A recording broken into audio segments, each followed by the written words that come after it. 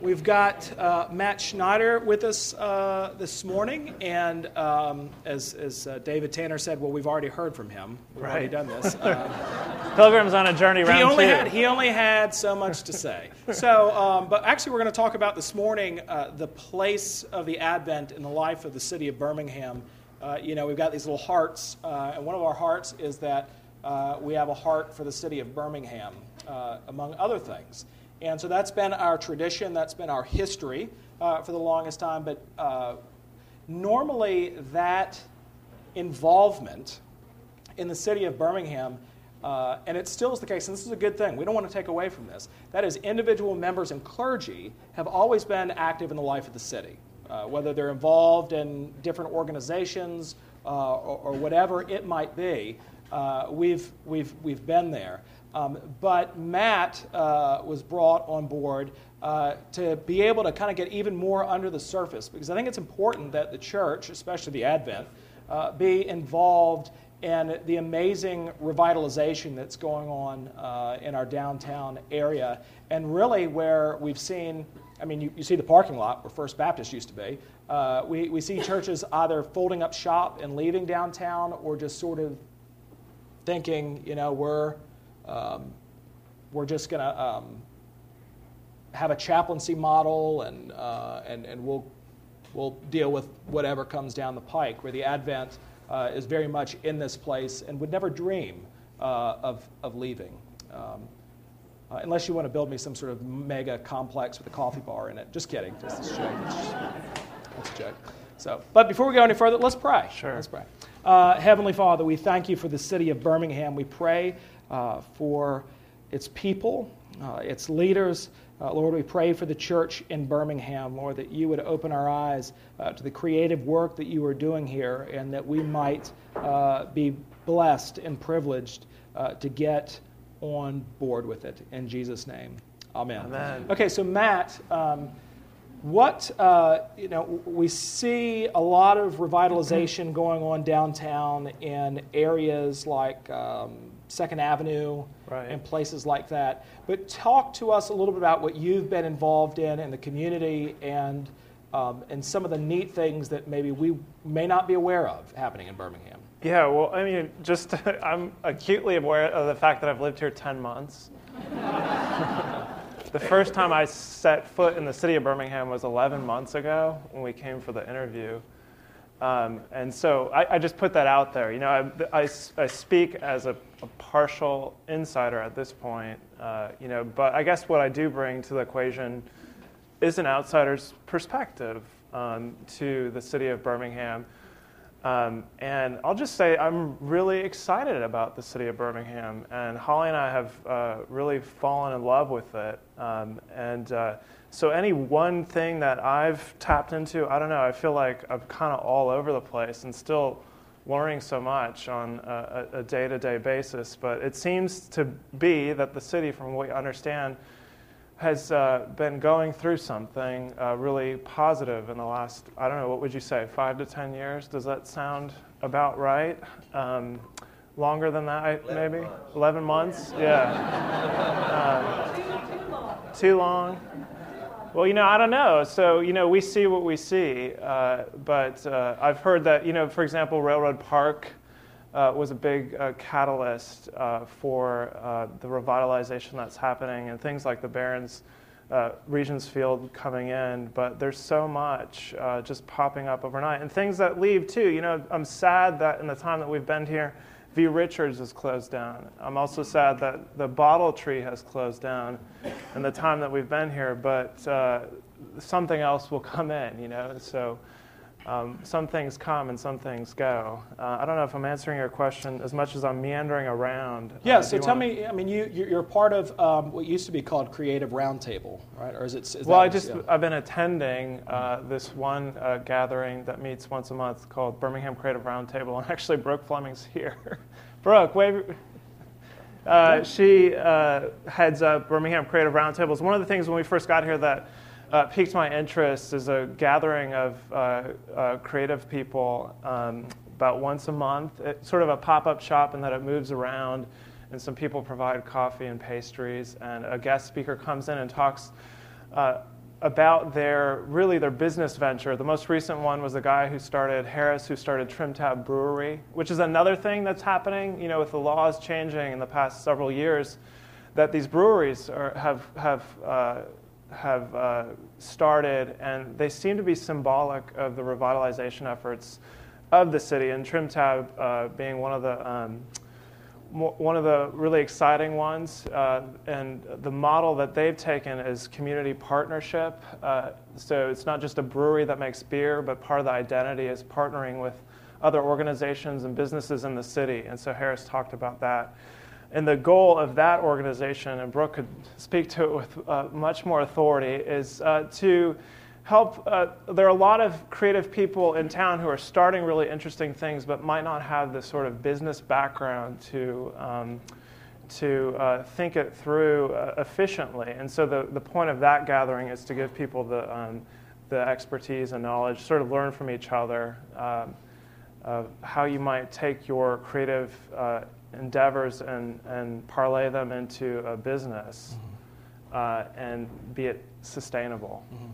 Yeah, I mean, one of the things, when I say that we have a heart for the city of Birmingham, I mean more than just the downtown area. We're certainly a place that's rooted in a specific location, downtown Birmingham, which y'all are very well aware of. I mean, you all drive in, you pass probably some good churches on the way in that have ample parking, and so, but by God's mercy, you're here.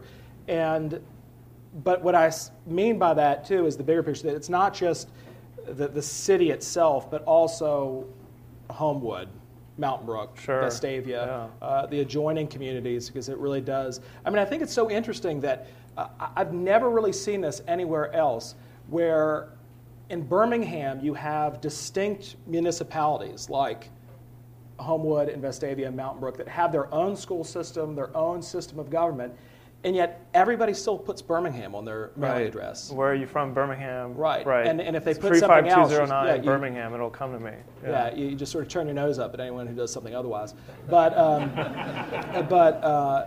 yeah, I mean, so there's this culture, I feel like, that the people really do care about the city of Birmingham. And so talk to us a little bit about, one of the things that Jeremiah talks about in the Old Testament is during the exile, the Babylonian exile, most people felt like, okay, we're here, I'm going to bide my time, and then I'm out of here. Right.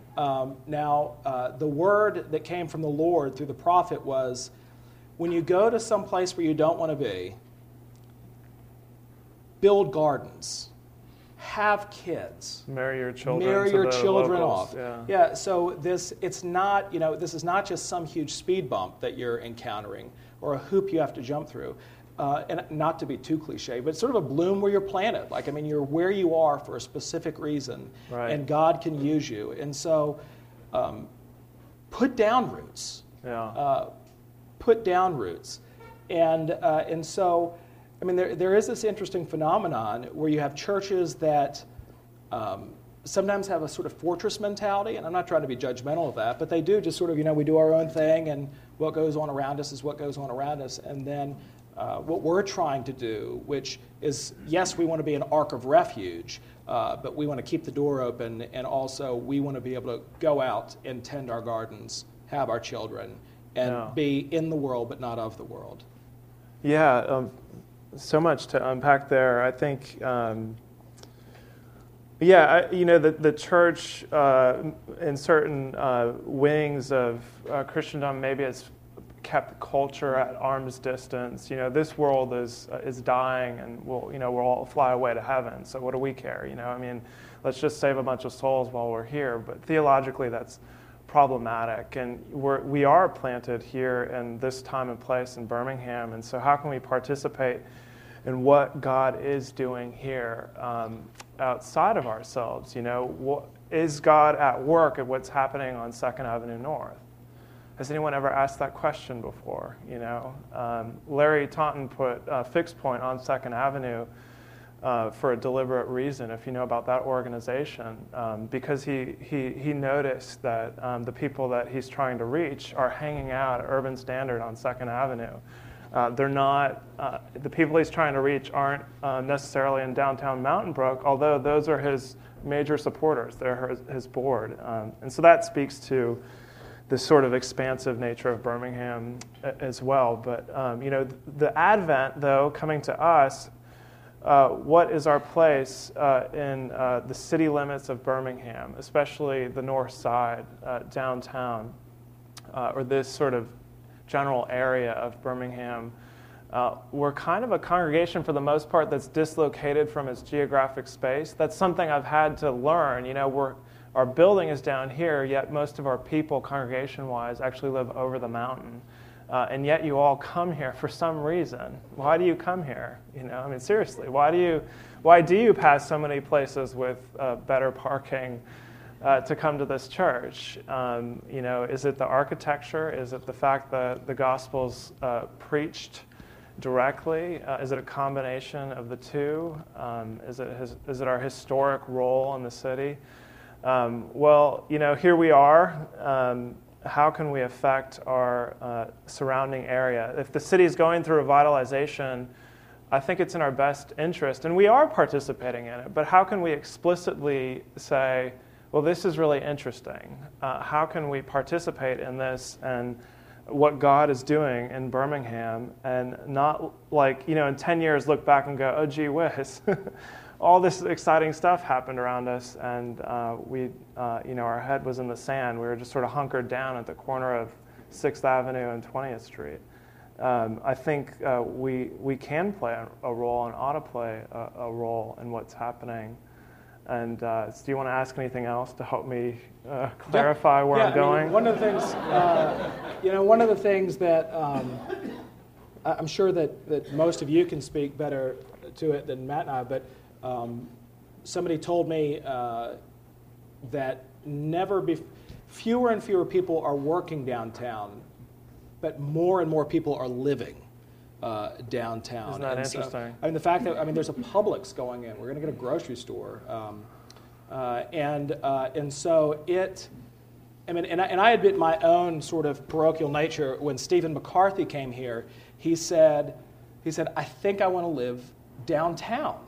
And I said, oh, okay. So I called the realtor and I said, take him to Highland Avenue, take him over to Five Points South, take him to... Yeah, and then Stephen moves into the old Chamber of Commerce building, where Billy Halsey still has a reserved parking spot, by the way, in case you ever need to park there, Millie. And so when he went there, I just thought, what?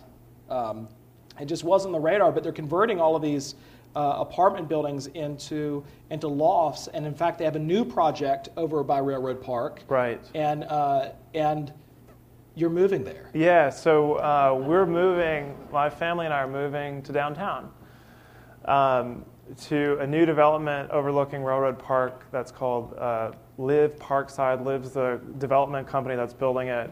Parkside, by the way, if you don't know, is what is now sort of the new name of the neighborhood that's around Railroad Park and Regions Field Park. And I think that particular area to me right now is the most exciting of what's happening, not only because of this building that we're moving into, but also, what is it called, the steam plant with the two... Alabama Power, is it? Powell Avenue Steam Plant is going to be revitalized to be some sort of marketplace, I think. There's a new trail that's being built that's connecting Railroad Park to Sloss Furnaces along the First Avenue South corridor along the railroad.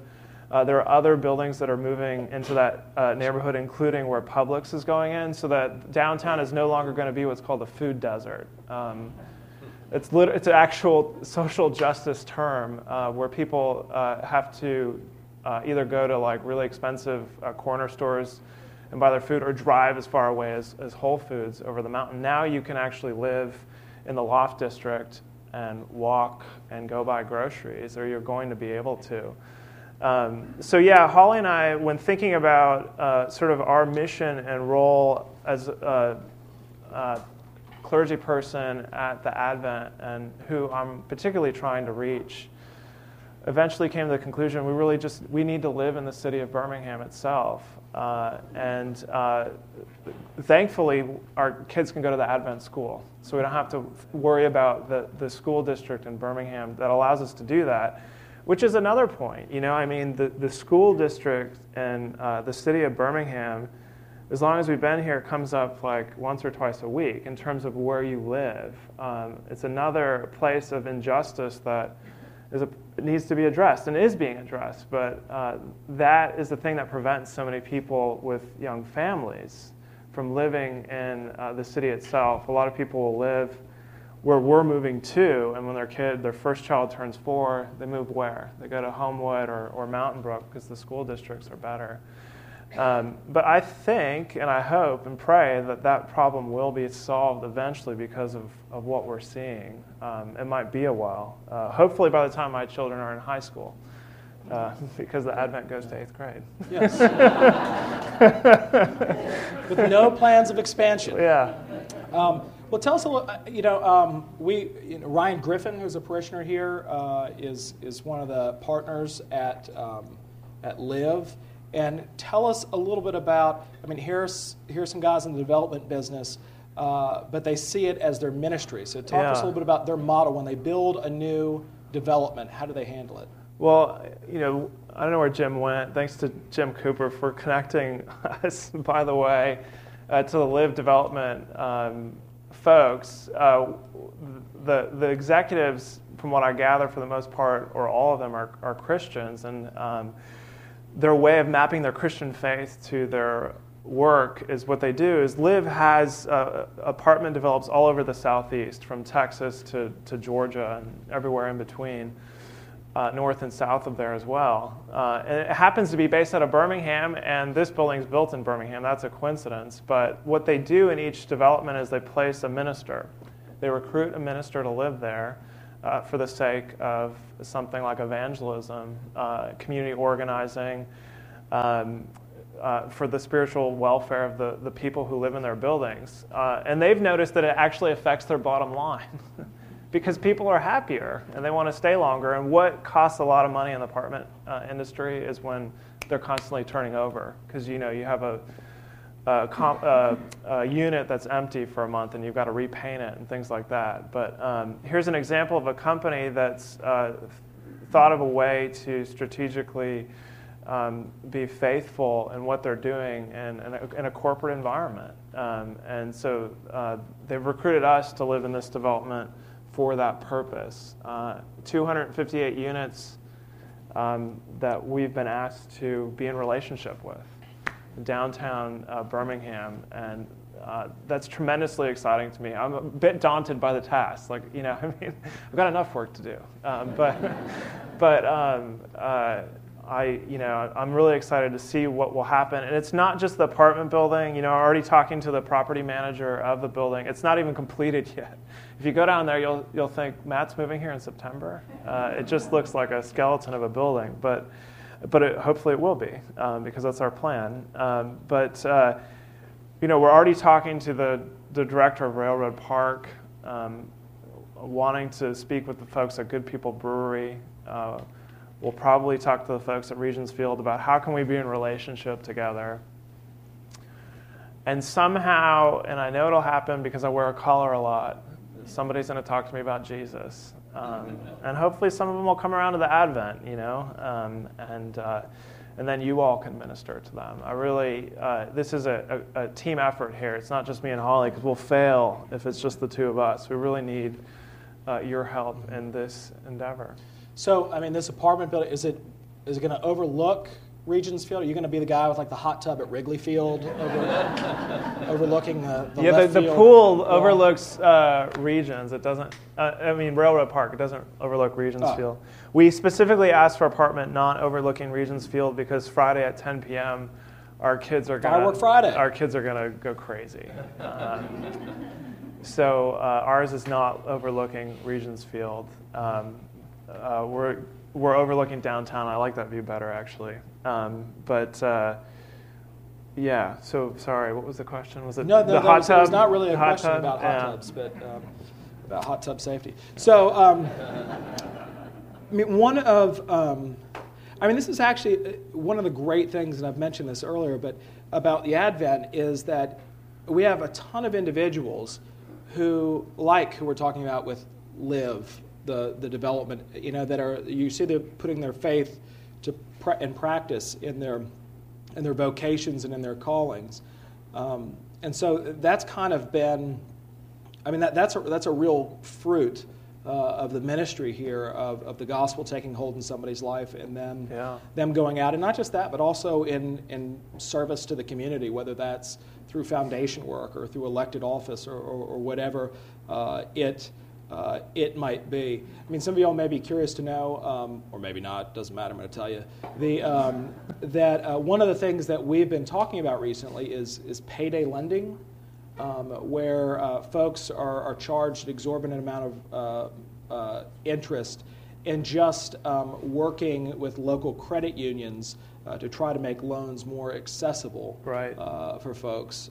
And so, these things are not ends in and of themselves, but what they are manifestations in our faith, that ultimately what we want to see is for them to come to faith in the Lord Jesus.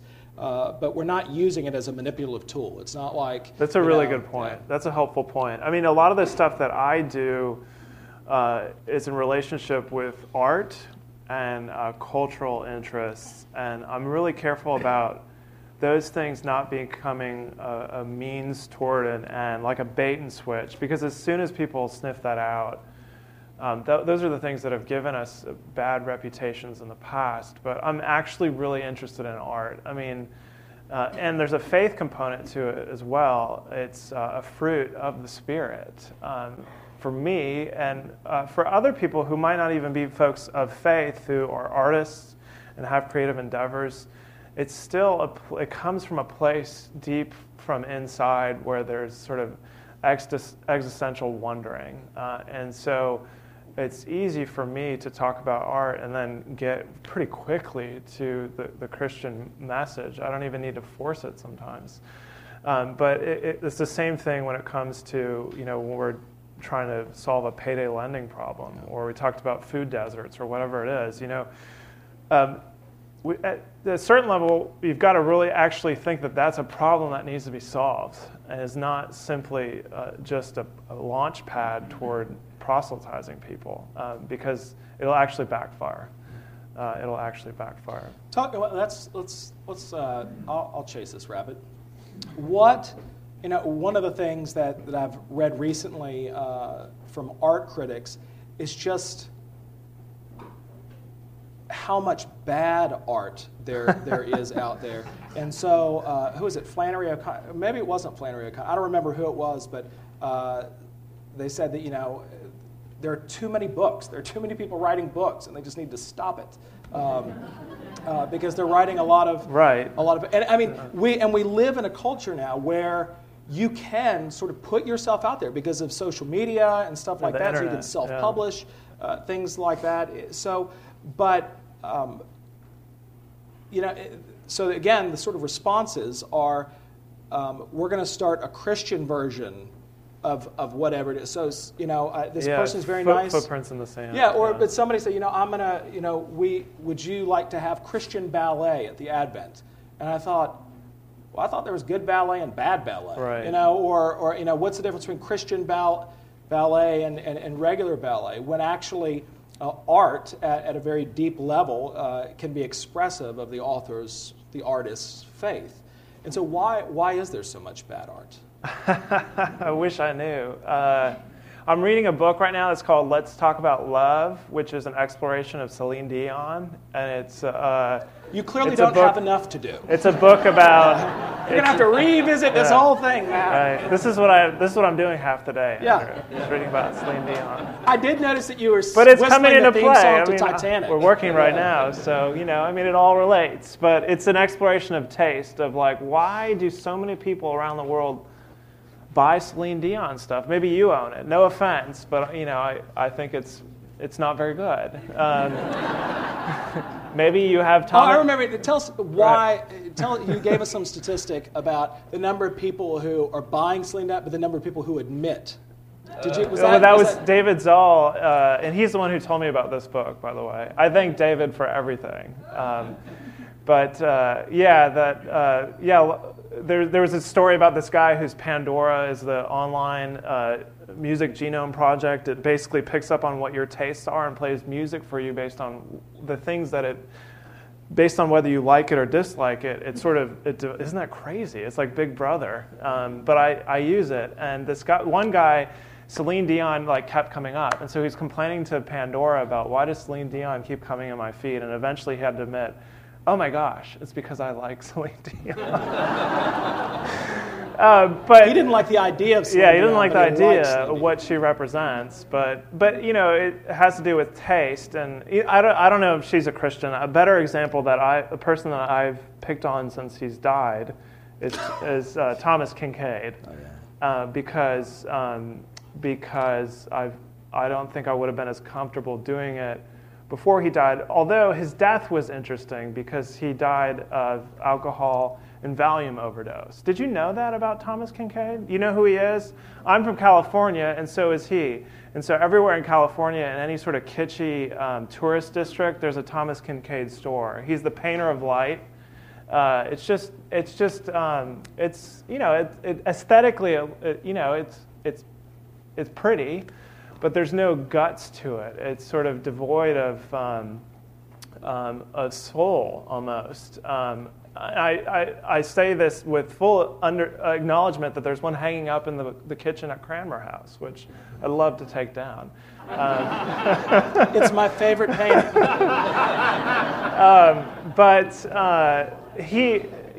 So anyway, these are just examples of often things that Christians want to pay attention to and consume because they're safe, because they're not offensive. And for that reason, though, I think they're shallow. They don't really get below the surface. They don't really speak to us as much as they're decorative for our walls or sort of pleasant background noise. But good art goes deeper than that. Yeah, I mean, we've sort of domesticated. Right. God in some sense. I mean, the images that I grew up with. One being, and I've preached on this before. Jesus as, it's this beautiful pencil etching, and he's got this little sheep on his shoulder, and there's a lot of truth to that. But then when I found out from a shepherd what sheep were like, they're like, oh, no. Right. You basically, the shepherd they wander off, they only think about themselves, and then when you try to rescue them, they freak out and panic, so that you actually have to tackle them. You have to thwart them and bind them before you can carry them away. And so the reality of the situation ought to be Jesus, worn out with perspiration dripping down his, and the sheep just kind of, that, and, my mom was on a real Noah's Ark kick as a kid, like bathroom. This is very therapeutic for me, thank you. How does that make you feel? Yeah, she would put stuff, it was Noah's Ark themed in one of the bathrooms at the house. And, these cute little carved animals marching up into the ark and all that kind of stuff. And then Noah's Ark was like massive death and destruction. It was awful. And I came across Gustave Doré's engravings, biblical engravings, and there's this one, and Noah's Ark is off limits now, but it has the ark in the rising sea waters there, and you can see people trying to get into it as they drown. And then in the foreground, there's this rock outcropping that is about to be succumbed by the waves. And on it, there is a mother pushing her child up on the lower rock, trying to keep them above water. Right. And then above them on the taller rock is a mother tiger and her cub looking hungrily down at the child. So put that in your bathroom. Right. Or how about that for VBS curriculum? Put that on a T-shirt. But the thing about it is that, good art reflects reality. The reality about life and the reality of who God is, and art that would shield you from the truth, that would be a projection, or something that would encourage you just to always look on the bright side, is actually profoundly unhelpful in the long run. Yeah, and to bring it back to Birmingham, this all relates to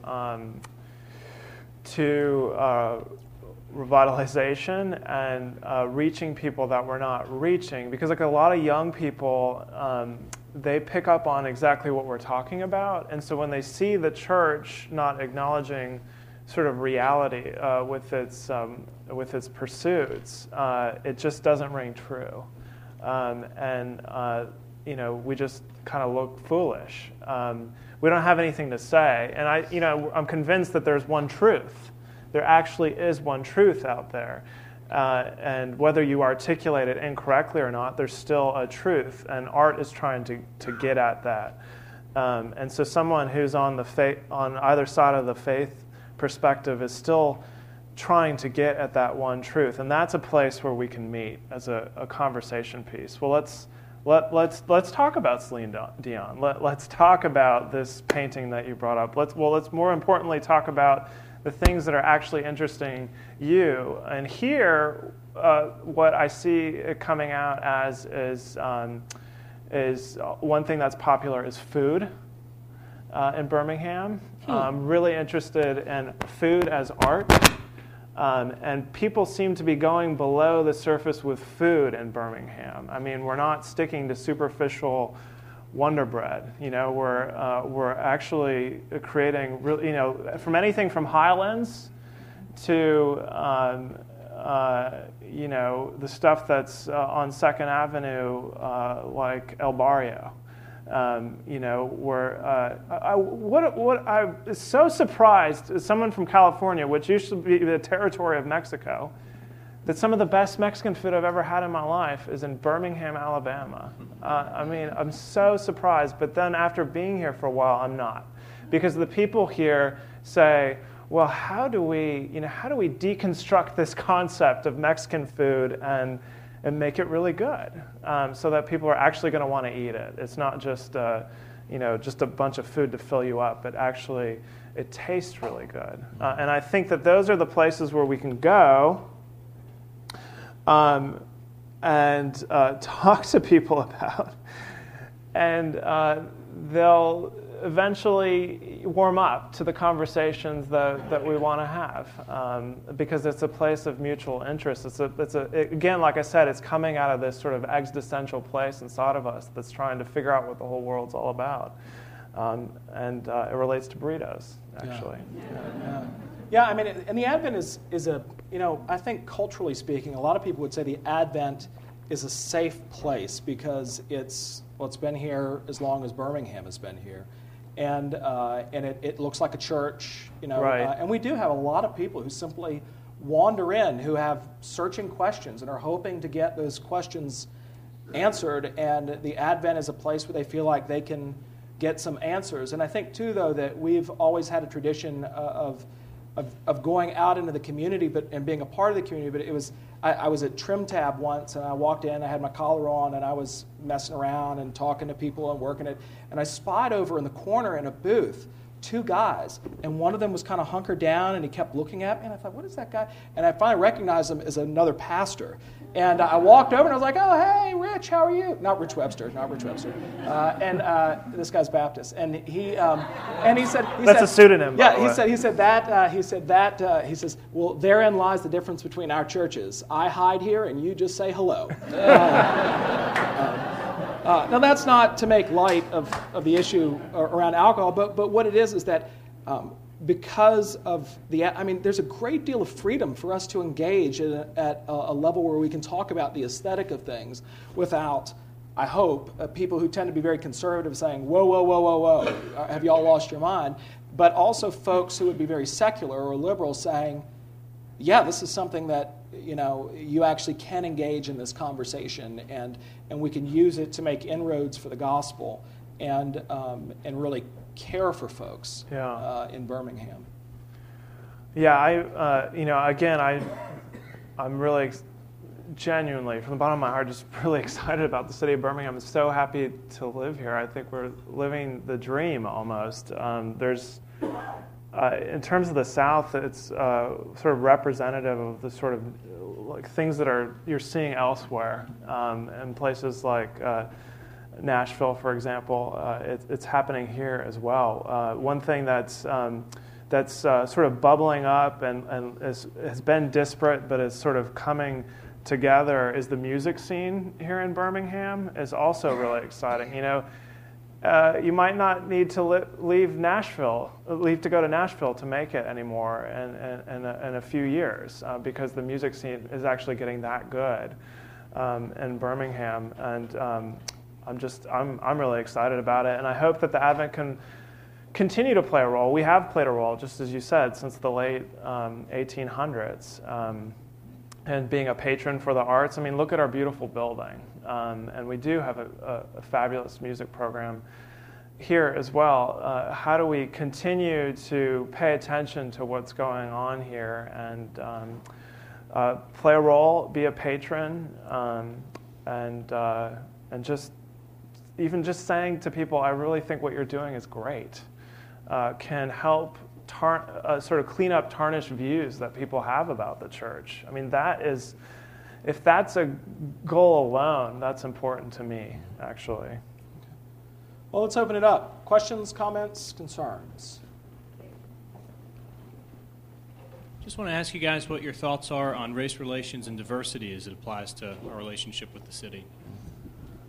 I wish I had a better answer. It's one place that, again, as being here only 10 months, that I really feel like that in particular is a topic that I don't even want to speak on. It's an undersight of mine that I haven't even visited the Civil Rights Museum yet, and I was just kind of noticing that recently on something that I saw on social media and thought, gee whiz, how have I not been there yet, I wish I had an answer. But I will say this, I think in terms of a church perspective, if a church is preaching the gospel and doing the right thing, people of all backgrounds will come around.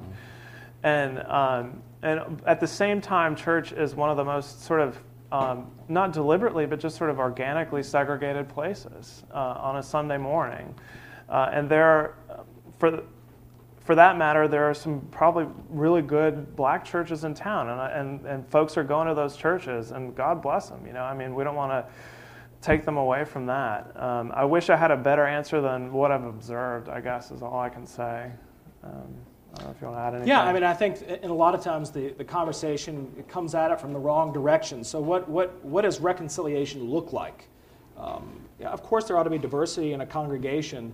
But I've got a buddy who's the pastor of a Baptist church on Fifth Avenue heading toward the airport. And I was asking him, I said, would you, I don't want you to, lose your job or if you stop pastoring this Baptist church, would you ever come to the Advent? He goes, no way, dude. And I was sort of taken back by it. And I was like, I thought we were friends. He goes, we are friends. He said, but the thing is, he's like, that's just not my style. And he says, you got to be okay with that.